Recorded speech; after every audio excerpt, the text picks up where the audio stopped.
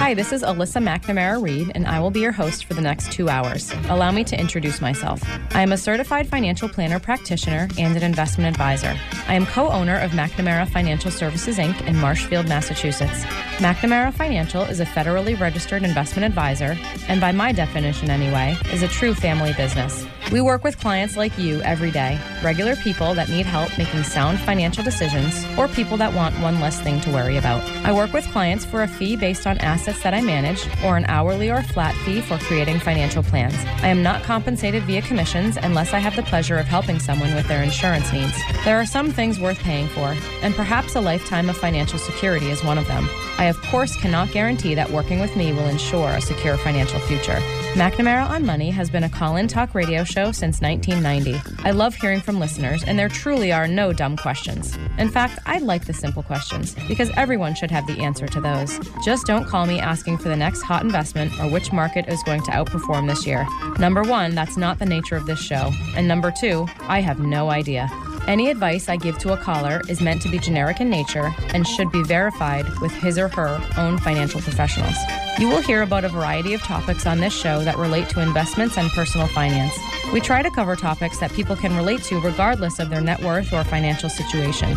And of course, we try to keep it interesting. I would crunch numbers for 2 hours or spreadsheet cash flows because I'm a total math nerd, but that wouldn't much make for good radio. Instead, I choose to educate people on topics surrounding big financial events in life, like marriage and divorce, kids in college, death of a loved one, career changes, and of course, retirement. I once heard that it is a smart man that knows what he doesn't know. I'm sure it was my dad that said that, and I'm also sure that it applies to women. That is why I invite guests onto my show that have expertise in different areas also related to personal finance. I feel it's important to note that the opinions of these professionals are not necessarily the opinions of McNamara Financial or any of its advisors. As long as we are on the subject of disclosure, I should note that while we may discuss investments and or markets on this show, that past performance is not indicative of future results. Thanks for tuning in. And we're back. You're listening to McNamara on Money. I'm Alyssa McNamara Reed, talking this morning about one of the biggest risks to your financial plan. I could say that also one of the biggest risks to your portfolio, and that is the potentially significant cost of long-term care. Not a topic that everybody loves discussing, but we are discussing it nonetheless, and it's a risk that all people face, risk anyway. Yeah. And so I think it's important to get this information out and let people know that there are ways to cover the risk should they decide to plan ahead for it. So my guest this morning has been on the show with me several times, Lisa Silva. She's with Gallagher Benefit Services, AJG.com, to find out more about Lisa and her firm. But she knows all things insurance, particularly long-term care. So discussing today those policies and, sort of led up to why they're priced the way that they're priced. And, know, everyone hears that they're expensive. And I just kind of wanted to talk through that a little bit and explain why they're expensive. And I can't say that they're not expensive, but that's a relative term, number one. Correct. But I can't deny that. But I think it's important to, talk through it and explain why and explain that I do still think that it has its place in the world for a lot of people that have assets to protect and in particular kids to protect it for, or beneficiaries, maybe not necessarily kids, but people that they want to protect their portfolio for. So I wanted to get into designing policies a little bit. I wanted to talk about this because I do think that some people, either in conversations with me or just in their minds, I think they kind of write this insurance coverage off as it's expensive. I don't want to spend money on that. I can't afford it. Maybe sort of making some assumptions in that regard. And I always say, I think a small policy is better than none at all because, you and I know that it's quite likely that someone would go through a period of time as they age where they would need help caring for themselves, right? Correct. And you talked about the activities of daily living. And like I said earlier on the show, it's, very few people or very, very few people envision themselves in an assisted living or a nursing home later in life, right? Almost everyone envisions themselves at home. But it's still a conversation worthy of having because many people stay home and there's still potentially significant cost Correct. to keep them home. And Correct. And actually, a lot of the Medicare programs cover facility costs, but they do not cover at-home care costs. Right. And that's true in Massachusetts, Correct. right? Yeah. So for those people that say, which is almost everybody, that I'm never leaving my home and I'm never going somewhere if I need care, that's great. I think that's wonderful, but let's plan for that, because if that is the case, you're not going to qualify for Medicaid. Correct. Right? You never know where life will take you, and there may be nobody at home to take care of you. Right. If your spouse predeceases you, or maybe God, your children are living across the country, you just don't know. Yeah. So again, it's all about risk mitigation, and let's plan for worst case scenario and be pleasantly surprised if. Yeah. So we talked about the different types of, basically there's the traditional, or what you call the traditional standalone long-term care policies. Mm-hmm. And then there's also life insurance policies that have a long-term care benefit, which they call those the hybrid policies. But no matter where you go, if you were to take long-term care insurance in one of those forms or the other, basically you're providing yourself access to a pool of money that you can draw from if you need help services, with 2 out of 6 activities of daily living, or if you have a cognitive impairment, dementia, Alzheimer's, etc. Right. And so can you talk us through like the choices that people make when they're thinking about or pricing out a policy? Right. Because I think policy design is really important. It's not There's not one fit. Right. Right. So unlike life insurance, where you say, I'm going to buy $1 million and I'm going to buy it for 20 years, there are many variables within long-term care insurance. Yeah. The biggest and the first one is it's all predicated on a daily or monthly benefit. And the difference is it just depends on carrier. So some carriers call it a daily benefit, some carriers call it a monthly benefit. But the result is the same. You're committing to receiving a specific dollar amount for each day that you need services. So we mentioned earlier in the show, average cost of care in the state of Massachusetts is $280. Some people buy, then they say, hey, I want to make sure I'm in a better facility and create a buffer, so they might get a $300 daily benefit. The second one is your benefit period, and that is, unlike what most people think, old policies used to have unlimited benefits, so they would pay for the life of your life, so long as you were needing these services. Unfortunately, contracts now are only issued with limited benefit periods. So we typically see between 3, 5, or 6 year benefit periods.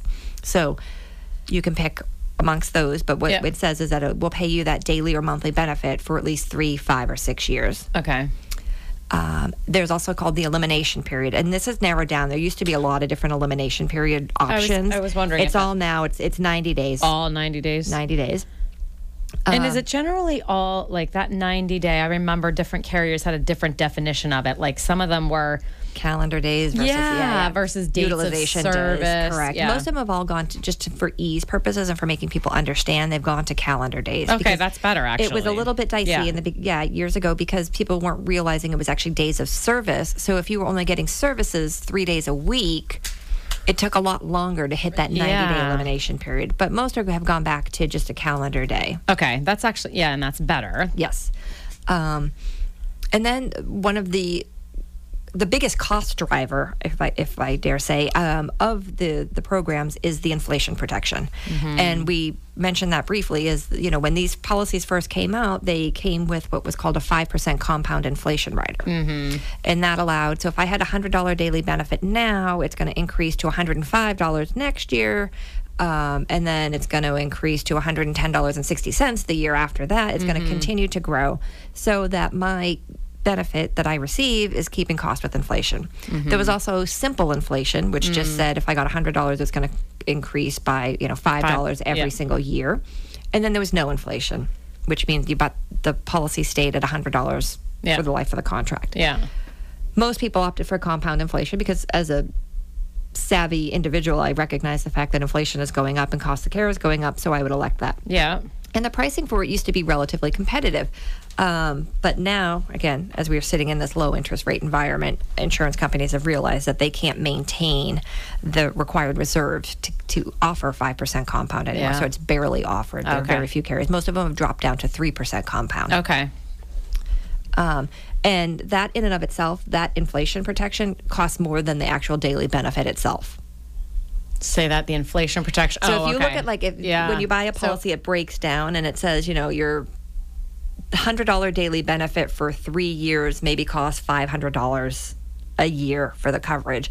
And then it says, inflation protection is probably another $900 a year for the coverage. So your total premium is $1,400, but $900 of it is coming from the inflation protection. Which I guess that does make sense. Well, first of all, cost of care and health care in general has significantly outpaced inflation in the last 10, 20 years or more. Right. And 5 or 6% increase in cost in the health insurance world, and then the world of care has been the norm, right? Unless that's changed and I don't know about it, but I don't, especially not in this inflationary world that we're in.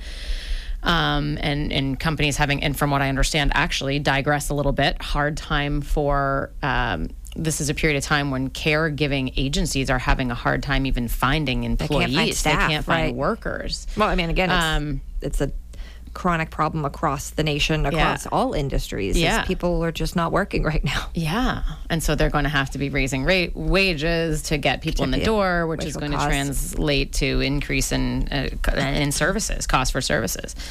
But yeah, that makes sense. I've actually stumbled across people that before I knew them, had taken out a long-term care policy and perhaps were, ill-advised to not take the inflationary increase. And then 10 years goes by and they're only 60 years old. And what are you paying for this policy for? That's correct. Yeah, you buy it when you're 50, and you think about this for a second is, again, with utilization age being in the 80s. So you have 30 years on the books of inflation that you're not accounting for. So maybe your $300 daily benefit was meaningful when you were 50. It's not going to be super meaningful when you're 85. Yeah. I guess if you're foregoing the inflationary option on an insurance on the long-term care policy, you're either pretty older. I should say older. Yeah, you do hit the point 75 or 78, even 70. Okay. Or you take out, if you took out a large policy relative. But you bought more benefit up front. Yeah, but I'm sure insurance companies are on to that, right? They're probably pricing. The pricing. If you're taking out, $600 a month, I don't even know if you can take that out. I don't even know if you can take out a benefit that high. And I'm sure if you did that, I'm sure they're going to be priced about the same. Like the insurance companies would be smart enough to price those similar. But yeah, inflation coverage on that, I would say, is if you're not taking that, I hope that you're a bit older and not a lot of years, but most people should have that. So so people can choose. A minute ago, you were talking about.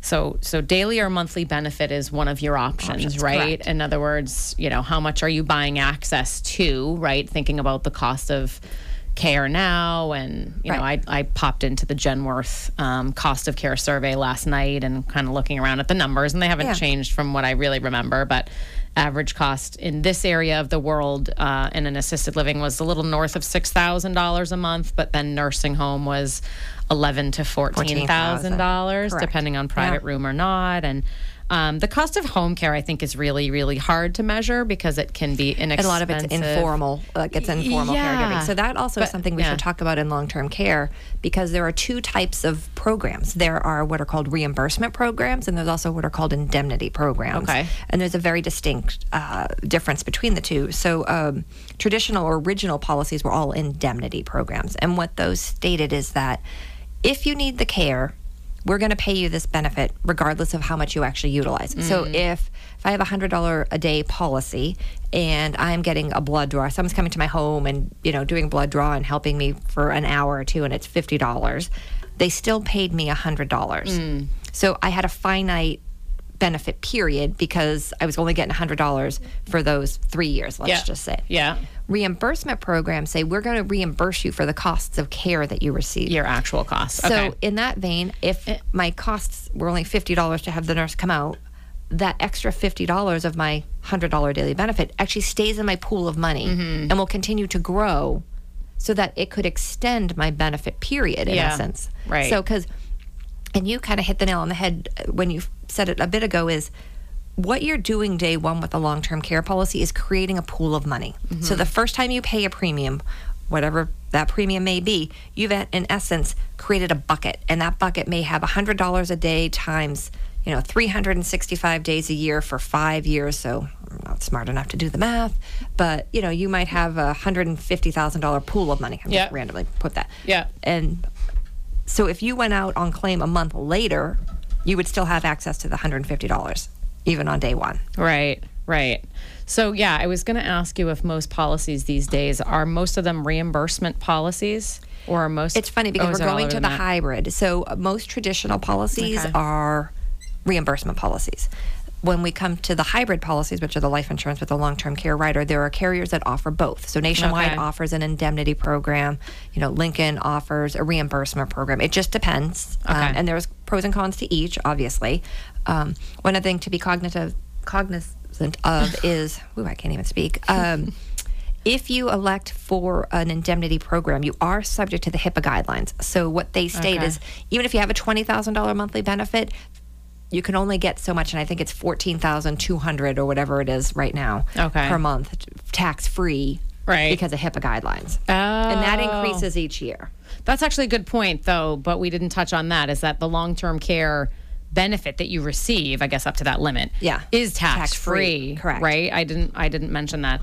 And I potentially long-term care insurance premiums are deductible, but it depends on your level of income. Depends on your level of income and your total cost of out-of-pocket costs for health, for medical programs. That's right. There's like a schedule based on your age, and it depends on your other health insurance costs, but they're potentially partially tax deductible, or can be a little bit tax efficient, but like you said, I guess I didn't realize there was a limit to it, but generally benefits would be tax free. That was a pretty high limit. Yes. You just mentioned. I guess long story short is that there are a lot of options. There's a lot that goes into policy design. Correct. And unlike life insurance, where we always say you want to buy the most for the least, right? When we sit down and we talk about long-term care insurance, because the costs are so high, you have to kind of dig down a little bit and have a more informed discussion. So do you really need to cover your total cost of care every day? Do you already have assets, right? So if we're looking at, let's say, for example, you've been successful in saving for retirement and you have a pool of money, how much are you willing to self-insure and to be comfortable with that?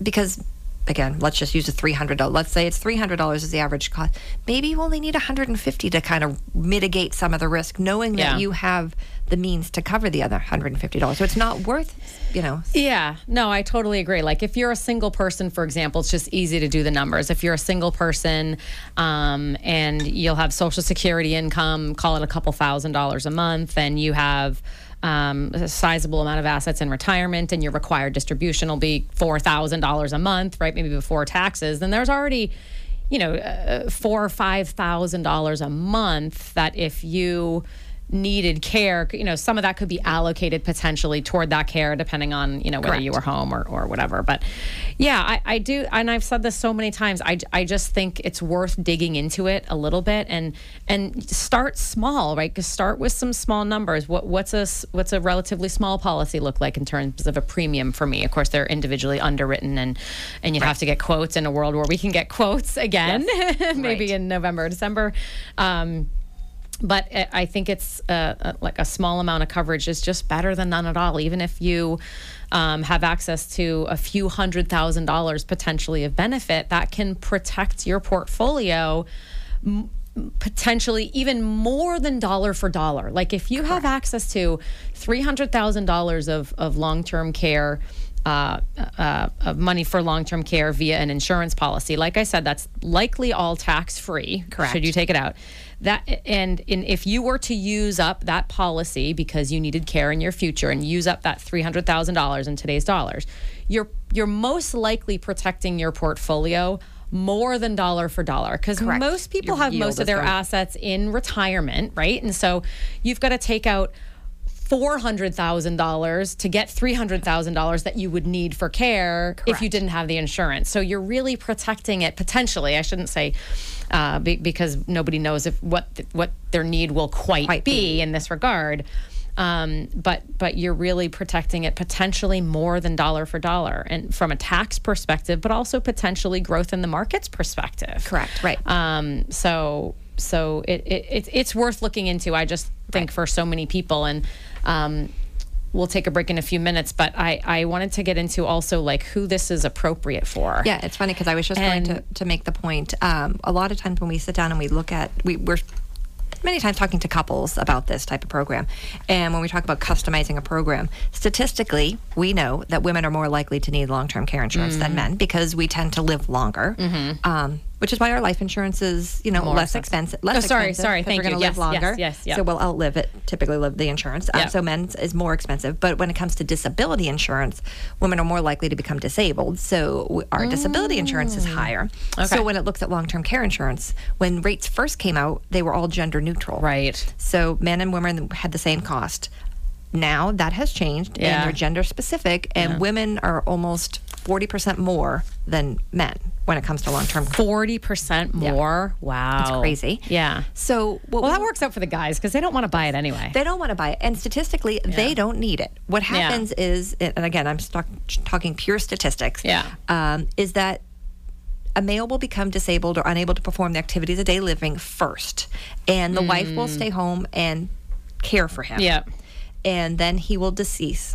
He will predecease her. Yeah. Right? So she will have used all of her assets, their joint assets, to cover his cost of care. Yeah. And she'll do it either at home or in a facility, but she will, coordinate all of that, leaving her with diminished assets, who is going to live remarkably longer, statistically, and have nothing to fund that. So when we talk about that, we're strategic in saying, hey, maybe we should provide her with more insurance than you and get you a baseline little policy, but have, again, it's hedging. It's just making an educated, this is all based on educated guesses, right? No one knows when they're going to die. No one knows if they're going to get disabled. Nobody knows any of this. So we're all just doing this with educated guesses to try to mitigate some of the risk. Yeah, no, I think that makes sense. And in my conversations with couples, it's quite rare that the male part of that couple would be interested in the insurance at all. No, men are invincible, And even my dad is like, I was just gonna have a heart attack one day. You know what I mean? Like he's just like, I'm just, I'm gonna go quick. My dad's like, just throw me out in the desert. I'm like, okay, terrible. That's gonna happen. But I guess statistically speaking, they're correct. What are the but I guess going back to that in my conversations with couples, like, the man never wants to pursue the insurance or rarely wants to pursue the insurance, but generally happy to pursue it for his wife. Correct. Yeah, yes. but that does make a lot of sense. Well, and understanding that she's internalizing this, typically, the wife is internalizing this and understanding that there's a risk and willing to accept that there's a risk, knowing also that she's going to be the recipient at the end of the risk. Yeah, right.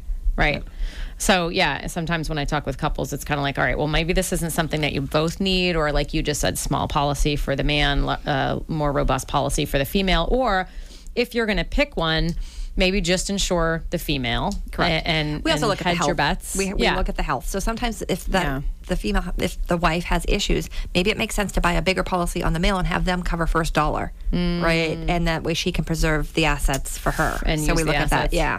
And we could talk about, do insurance companies still write policies as shared? No, they used to have what they call shared care. They don't have that anymore. Oh, no. I loved that. Yeah, I'm so bummed to hear that. Anything that was good is gone. Yes. Darn it. That's why I tell everybody to put money in a Roth IRA, because I'm just so afraid it's going to be gone one day, because it's wonderful and it will be gone one day maybe. But I digress. But that's a bummer. That those shared policies were great, where a husband and wife could have a small, they each but had kind an of borrow. individual policy. You could whatever I didn't use, you could use type of program. I'm so bummed to hear that. I didn't realize that was the case. All right, we got to take a break in a minute, but I've been talking with Lisa. I almost called you Lisa Gallagher. Lisa Silva with Gallagher Benefit Services. She's an insurance expert. Can I call you that? And particularly in the world of long-term care and benefits, employer benefits. And we've been talking today largely about long-term care insurance as a product to potentially protect your financial plan or your portfolio. I could say it really either way. And the potentially significant cost of long-term care is a huge risk to many people. And so we're talking through that today. And after the break, we're going to get into who this is appropriate for and who it might not be appropriate for. And certainly it's not one size fits all, which we talked about policy design. But you're listening to McNamara on Money. I'm Alyssa McNamara Reed, and we're just taking a quick break, and we'll be right back. Hi, this is Alyssa Reed with McNamara Financial in Marshfield. Your investment strategy should largely be determined by the amount of time you have before needing the money. If you are aggressively invested, time is your friend when it comes to your portfolio recovering from this scary stock market. If you need your invested money soon, it should have been conservative to begin with. If you're not sure how your money is invested, I'd be happy to offer my opinion. 781-834-2010. Thank you for tuning in. Happy weekend, everybody. Talking this morning with Lisa Silva of Gallagher Benefit Services. Lisa's been on the show several times now. Yeah. 3, 4, 5 times. I don't know. You've been around the block with me before. Yes. But I appreciate your time and expertise in the world of insurance and employee benefits. And I always love talking about long-term care insurance with you. I know it's one of your expertise, and I just think it's a great thing to get information out to people. Correct. And hopefully people aren't turning it off. Nobody wants to talk about long-term care insurance. Nobody wants to talk about insurance in general. Let's just throw that out there. It's not sexy. It's very not sexy, but it's just, this is a good, no pressure way to just get information out there for people. And, I guess that would segue perfectly into a conversation about who long-term care insurance is appropriate for. It's not appropriate for everybody. It's not affordable for everybody. It's not appropriate for everybody. Even for some people that can afford it, not necessarily appropriate for. But it's funny, actually, states have had to create some due diligence regarding that, meaning it appears as though in the beginning, brokers were selling long-term care insurance to folks who actually didn't need it. So they were wasting money on premium dollars that they were not actually going to reap because they were going to be covered under other programs. So there are questionnaires that are a part of every application now to make sure that you know your consumer, you know your person that you're selling the insurance to, and that they understand kind of what they're buying. I've met one, I can think of one. I don't know if I've met more than one, but I've met at least one person throughout my career who was sold, a long-term care policy where I really didn't think it was appropriate for. She couldn't afford it. She didn't have assets of the size where I thought it made sense to spend this amount of money to protect assets of that size, and she was struggling to afford it. And that, I don't run into that very often. Of course, the amount of people that have this insurance is not a high percentage of people, but yeah, it's good to know that there are some protections in place that the insurance commissioner or the government or states are putting in place to make sure that they're not sold inappropriately. Correct. Which is because it's not appropriate for everybody.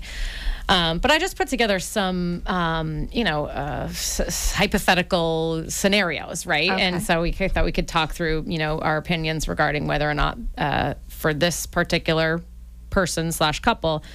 Whether it's appropriate for. So first one is, I don't know if this one's, single person, retired on a fixed income, not much in the way of financial assets, and cash flow is fairly tight. Well, that would be a no. No. I know. I thought we'd start with an easy one. I like it. That was a nice softball. I thought we'd start with an easy one. So yeah,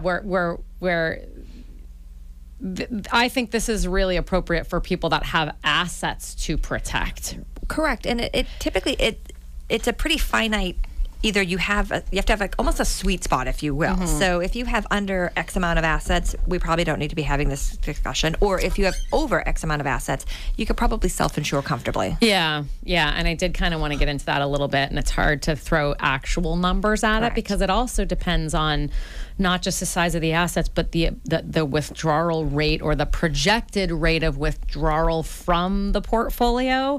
If it's a $1 million portfolio, for example, but it's going to be drawn down potentially quickly, then maybe not. Or if it's a $500,000 portfolio, but they don't need anything from it, then maybe. That's their pool of money. Yeah, right. Exactly. So, so for someone on like a fixed income with not much in the way of assets behind them, whether it's a pension or Social Security, Then probably not necessarily appropriate because you already have perfect candidate for Medicaid. Correct. Yeah, they have income that can pay for certain things potentially, but a good person to qualify for Medicaid because that's an asset-based application. Correct. Right. All right. How about this? Is a tricky one. Ready? I'm ready. A married couple with sizable assets. Okay. Let's call it $2 million. Okay. But no kids. Of course, it depends, I was gonna say right? it depends. You didn't tell me how old they are. Oh, okay. They're 60. Okay. They're thinking about retiring in 2 to 5 years. That's a tricky one. This is a tricky one because, again, it comes down to this. Yeah. So are we looking at, do either of them have any health issues? Yeah. Is this something that, and a lot of times we look at familial issues at this point too, right? So do we know historically, that is a tough one. I know. I'm going to, I'd probably need a little bit more, but I'd almost be inclined to say that they probably don't. Yeah.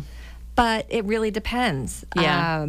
I would have to know a little bit more. I would say, of course. I mean, right. Of course, it's not a blanket answer. But yeah, for people that, it just seems that the people that this is most appropriate for, the people that actually are interested in this insurance, have kids that they want to preserve assets for. Right. Yeah. Because again, in a perfect world, if you didn't have any one that you were beholden to, right, or that you were looking to leave a legacy for, you would spend every single dollar that you made in your life, and on day one, day zero, when you die, you kick the bucket, you have $0 in your bank account. Right. That's ideal, right? Right. You're living life to the fullest. Right. But that's not the case for most people, and they have children that they want to leave some type of legacy for, and in that vein, want to leave some of their assets that they've worked so hard to preserve. Yeah, this might make sense. Yeah. I mean, that's where long-term care insurance does come to help present. Yeah. I don't know that I don't know that I have any clients that have chosen to pursue long-term care if they don't have kids.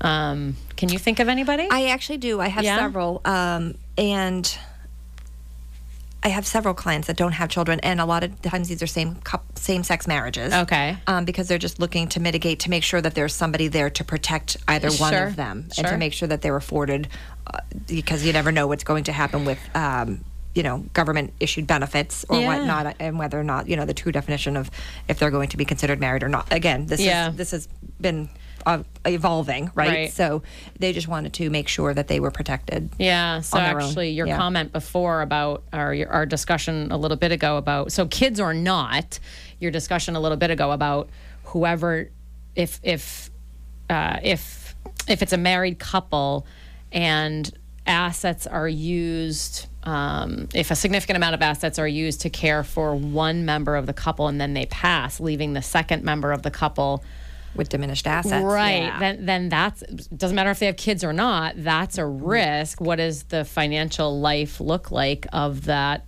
person, that member of the couple who outlives the other? Correct. And then you're putting, not just in essence forcing them potentially into a Medicaid position. Right. And that's not even just about whether they need care or not and what assets they have, but that's just like their quality of life anyway, living, the ability to travel, ability to renovate their home if it needs it, or upkeep the home. So that's an even bigger discussion. But in that example where maybe there was a couple $1 million in the portfolio and hopefully they're not drawing it down too quickly, then there's potentially enough there for them to self-insure if one or both were to need some amount of care. Do you know the statistics, Lisa, regarding if we're talking about a married couple, like the chance of at least one member of the couple needing care versus if we're talking about a single person, right? Because I always try to explain that to a married couple. Like, if I look at one person, from an individual perspective, you're 60% likely to need to use the cost of your long-term. You're 60% likely to need long-term care services in your lifetime. Okay. All right. So you have a pool of two people, and they're both 60% likely. Yeah. What does that translate to? I don't know. I would say probably like 80%. I was going to say 80%. Yeah, because it's like you can look at one person, you could say, okay, there's more than a 50% chance that you would need some sort of help in your daily life in the future, right? But if you're looking at two people, greater probability that at least one of you, which is why those shared care policies they were great. So great. They were great. Yeah. Oh, there's nobody out there doing that anymore, huh? The insurance companies were onto it. It was too good to be true. Yeah, so that's like, I feel like that's kind of hard to explain, but like when you're talking to a married couple that we don't know which one, but one of you is going to need this. Yeah, right. But unfortunately, like you said now, long-term care is totally individually underwritten. Yeah, there's not even like there are still like couples discounts or, married discounts that are offered because they do, insurance companies understand that you're going to be less likely or less quick to file a claim if you are married or have a significant other. And they call them couples discounts now.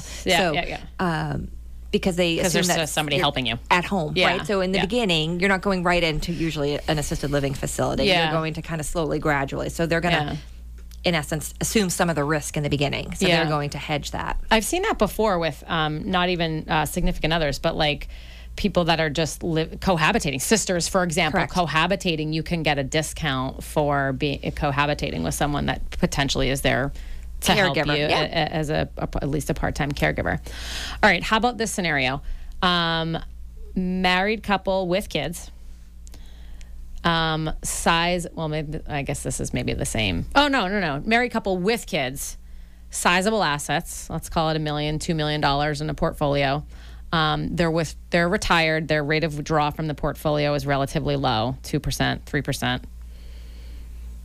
Yeah, then I would say they would probably be candidates. Yeah. I mean, again, it depends. Some people don't care about their kids. Some people really. Some people are like, my kids do better than I do. They make more money than I don't need to leave them enough. I don't need to leave them. I didn't. I wasn't left. And again, these are all individual choices. This is what you wish to do as an individual or as a couple. So in that scenario, yes, that's pretty like a likely candidate of somebody that I would look to long-term care insurance for. Yeah. Somebody that has assets to protect someone or multiple people that they're interested in protecting them for. Correct. And they can I mentioned a low draw from the portfolio because I would translate that. I would said differently, they could afford the premiums. They could afford, yes. Right? Like if they take a little bit more out of the portfolio in order to pay those premiums annually or monthly, and it's still keeping their rate of draw relatively low and likely sustainable long term, then that's affordable to them. Correct. And I also look at it the flip way. If you're taking a low withdrawal rate, you still have that pool of money that you could access. Yep, and it's growing. It's, because your principal is remaining intact at that point. So you could utilize that to fund your costs of care. So again, it really... It's a discussion, and it's a personal preference. Well, all of this is a personal preference. At the end of the day, I tell people all the time, insurance is a luxury, right? It's something, as we talked about, it's the love letter. None of this is required. This is all stuff that you are comfortable with. How much risk are you as an individual comfortable with holding? Some people are fine. They're going through life, living their best life, don't have any insurance. I think many times when you have children, that's a very irresponsible approach. Yep. But everyone to each their own. Yeah. But some people are real concerned over these issues. And so, trying to pick a person who's a good candidate for long-term care based solely on numbers is difficult because it's a personal choice. Actually, as I was preparing for this show today, I thought up my next show, which I'm going to hopefully do in a couple of weeks. What risks are you willing to take? It's a great one. Because we can approach that from the insurance angle, from market risk, from inflation risk, all sorts of risks we can talk about. So stay tuned, everybody. I like that. So, all right, let's digress from that for a moment. Obviously, long-term care insurance isn't appropriate for everybody. There are certain people that I think it's very appropriate for. Again, and not one size fits all. And I do want to encourage people to just look into it and get some information and ask some questions and get some quotes when we can get quotes again and all those things. And before you write it off, just get and before some you info. freak out, I want to also say this to those individuals that are fortunate enough to already have this in their portfolio. Don't freak out when you see the premium increases. I know they're coming fast and furious. I know, I think Unum just came out with a rate increase across the board, so I'm getting calls from clients that have the existing coverage. It is proven that even though they are increasing their rates, your product is still remarkably less expensive than if you were to go to try to buy it in the marketplace today. Yeah. I have long-term care because I bought it when I'm an insurance nerd. Yeah. Well documented. Totally. And I wanted to see kind of how it worked and how it would work for me. And I'm a single mom too, Yeah. so I wanted to make sure. Yeah. At the time I was married, but I've maintained it because, again, as a single mom, I wanted to make sure Yeah. that my kids, I didn't want them to bear the burden Yeah. of taking care of me. So I have persistently taken that increase because my thought is every year when I look at it, I just say, oh, because, if I ever canceled it, that's when I would need services. Yeah. And, How old were you when you bought it? I was 33. Were you? I got it under a group contract because I actually couldn't get it now. You have to be 40 in order to get it now. Oh, okay. Yeah. Okay. But I did get it under an employer-sponsored group contract. I paid for the premiums. Okay. So I'm glad you brought that up because one of my questions for you before we have to go in 10 or 12 minutes is, I digress for a moment, the cost of waiting. I wanted to talk about when, in your opinion, should people be looking to take out this coverage? Yeah. And the cost of waiting, because it's not just so. The cost of waiting, well, from multiple angles, right? So if you wait too long, something can come up in your medical life. Right. I was going to say, a lot of times it's not you. monetary. It's outside influences, right? So if you're uninsurable, right, for example, or even, as we've seen, all of a sudden the good stuff, the very robust products that you wanted are no longer available. Yes. Right. So my long-term care insurance policy that I purchased has an unlimited benefit. Oh my gosh. Because I bought it. Never dropping that. I would never drop it. No. That's a unicorn. It is. Wow. I have a purple unicorn. Yeah. It's funny because even my father purchased the purple unicorn back in the day, and he begrudgingly pays, the increases. And I'm like, Dad, but look at this pool of money that you have available to you. Unlimited benefit, 5% compound inflation. And, awesome. You're 74 now and you're paying $2,200 a year. It's crazy how inexpensive it was. You and I know that that's really inexpensive. Yeah. I thought about taking it out in my 30s, but I didn't. And I was just starting to wonder, I should probably do that at some point. But what's, in your opinion, what's a great age for people to start looking at it? I mean, 40s is still pretty young unless it's a group plan. It is relatively young. And a group plan and I tell people with these hybrid contracts, it might make sense. Again, for a traditional standalone individual long-term care, typically not in your 40s, but if you're considering life insurance, it might make sense to include the LTC rider in it because then you've, two birds, one stone, right? You've accomplished both. So typically, if I'm a little old-fashioned, you get married, have kids in your late 20s, early 30s. By the time you're 40, you've kind of experienced life events, right? Your children are older. You're starting to look at retirement planning and what am I going to want to be doing long term. That's when you kind of start having the discussions of, do I want to keep my term insurance because my kids are older, right? And usually until early 50s, that's when you're having that discussion. My kids are older. A lot of the risk I had associated with raising them is gone. My income replacement ratio need has diminished because I only have 10, 15 more years of working. What am I going to do now as far as my life insurance goes? And that's when I said, this might be the time to have this discussion, because if you want to maintain some life insurance beyond retirement, why wouldn't we include this LTC rider in there for very low cost? Absolutely. To make sure that I think when kids are through college or when that financial, I guess I'm going to use the word burden. Sorry, it is. But when you've got that under control, hopefully people sort of quickly get that under control, or when your kids are through college and it's paid for, or they're paying for it or whatever, I think it's a good time to transition focus to 100%. Something like this. I think, mid 50s maybe. Hopefully when you're, still working, cash flow is good. Correct. But I don't have this looming financial burden that's college, right? Well, think that's about behind me. You're paying $30,000, $40,000, $50,000 a year out of pocket to cover college. If you're fortunate enough to be in that position. Think of it, once that's over, parlay a small percentage of that into protecting your assets in a different way, in a meaningful way, because again, it could provide a life insurance benefit as well as the long-term care rider. Yeah, and so what's happened in the world of long-term care insurance, as we've sort of alluded to a couple times, is not just, it hasn't just been that prices have increased as people age, right? So we would expect premiums to increase as you get a year older, right? That's the same with life insurance. But if you buy it from the date. So when you buy, well, just to clarify, when you buy a policy, your rate is locked in. So it doesn't increase each year as you age. Right, it's thank set. you. Yeah. I guess I meant like if you were, let's say at 50, you're like, yeah, I should look at long-term care, but you wait till 51. I'm going to look at it next year. 52. I'm going to look at it next year, right? So every year that you kick that can down the road, number one, prices going up because you're a year older.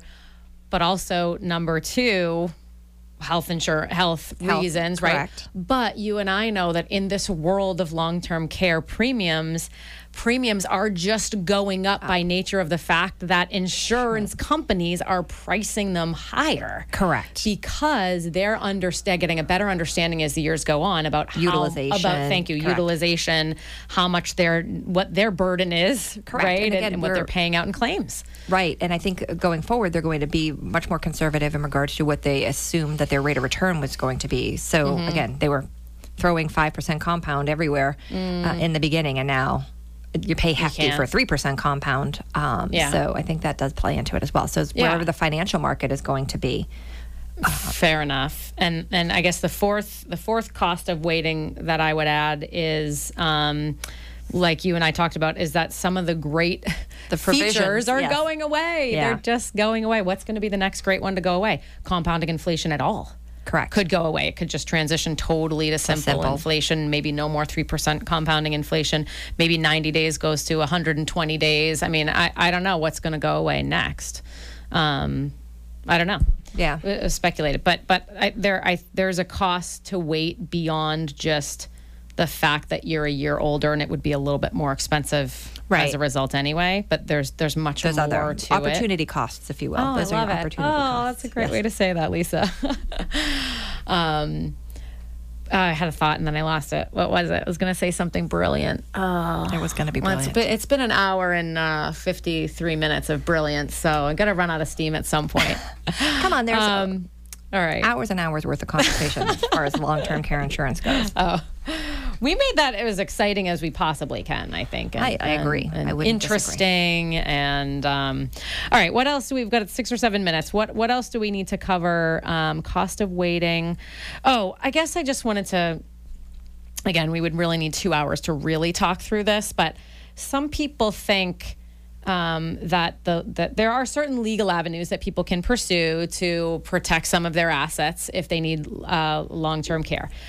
I guess without getting into too much detail, just because we don't have time, and we've done entire shows on this subject before, these irrevocable trusts and things, and many people put homes in them, and nursing home trusts, they call them, or whatever. But I like to point out that it's not like a replacement for what long-term care insurance can do. It's totally different. And some people think, like, kind of it's simple as, I'm not going to take the insurance, I'm just going to pursue the legal avenue. But it's like, it's just a totally different solution. Very different. And, well, and again, less restrictive in a lot of the ways. Again, with the legal solutions, you're foregoing assets, you're giving up and gifting them and walking away with kind of nothing in order to meet a long-term goal at the end of the day.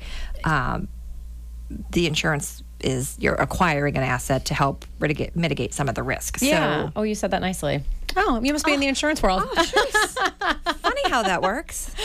Having said that, there certainly have been times where I've advised clients that the legal avenue may be best for you. Like you and I talked about, the insurance isn't appropriate for everybody. It is not, no. And some people, I think the legal avenue is appropriate if they don't need that equity in their home, et cetera, et cetera. But I guess I just like to point out that it's not apples to apples. It's totally different ways to think about a potential problem.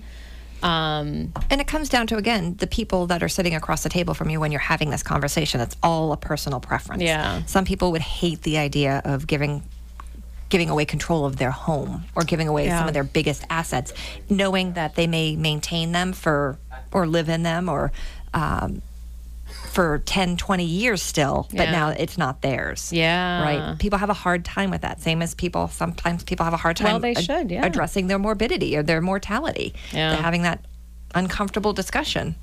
Do you know like what % of Americans have long-term care insurance? It's like really small, right? It's like 3% very or small. 5%. Yeah, I don't want to say that I know, but I it's in the single digits, I feel like. I'd be 99% sure that it's less than 10%. I can't remember if that statistic was on the population as a whole or on like people over a certain age. Okay. I want to say it was like 1% of the population as a whole and like 5% of people over 50 or something like that. It was pretty crazy. Given the population, if you think about it, and all the baby boomers coming to age now where they're going to start needing those services, the fact that less than 1% of them have it is interesting. It is, and there's a huge disconnect because very few people have it, but almost everybody comes to a point in life where they wish they had it. Oh yeah, and unfortunately, or the family wishes they had it. Correct, and unfortunately, when you hit that point, it's past the point of no return. It's too late. I say that all the time to people. I said, we could be we're having this discussion now because 10 years from now, when you come home from the doctor and they've said something to you that's adverse, you're going to want to call me, and it will be too late. I know. Yeah. All right. Well, all we can do is get information out to people and continue having discussions one-on-one where we think is appropriate. And I can remember even my dad, who's a financial advisor, as probably 10 years ago or more, we were having that conversation about long-term care insurance for him. And he didn't want to take out a policy. Again, he was like, I'm just going to go one day in my sleep or what, I forget what he said, but he did take the insurance. But sort of regrettably so. Yeah. But it's just one of those things that probably is very suitable for a lot of people, but not often pursued, unfortunately, for financial reasons. Anyway, is what it is. Hope that was helpful. I just wanted to make people aware, and I do this one-on-one with my clients again where I see appropriate that making them aware of. Hey, we've put together, hopefully for most of my clients, a successful financial plan, right? Or potentially, hopefully successful. But just making them aware that this is potentially a huge risk. Right. This can blow up a retirement plan. You have $1 million saved, $100,000 a year is going to eat away at that pretty quickly. Yeah. Or more, like $14,000 a month, $20,000 a month in some instances for home care.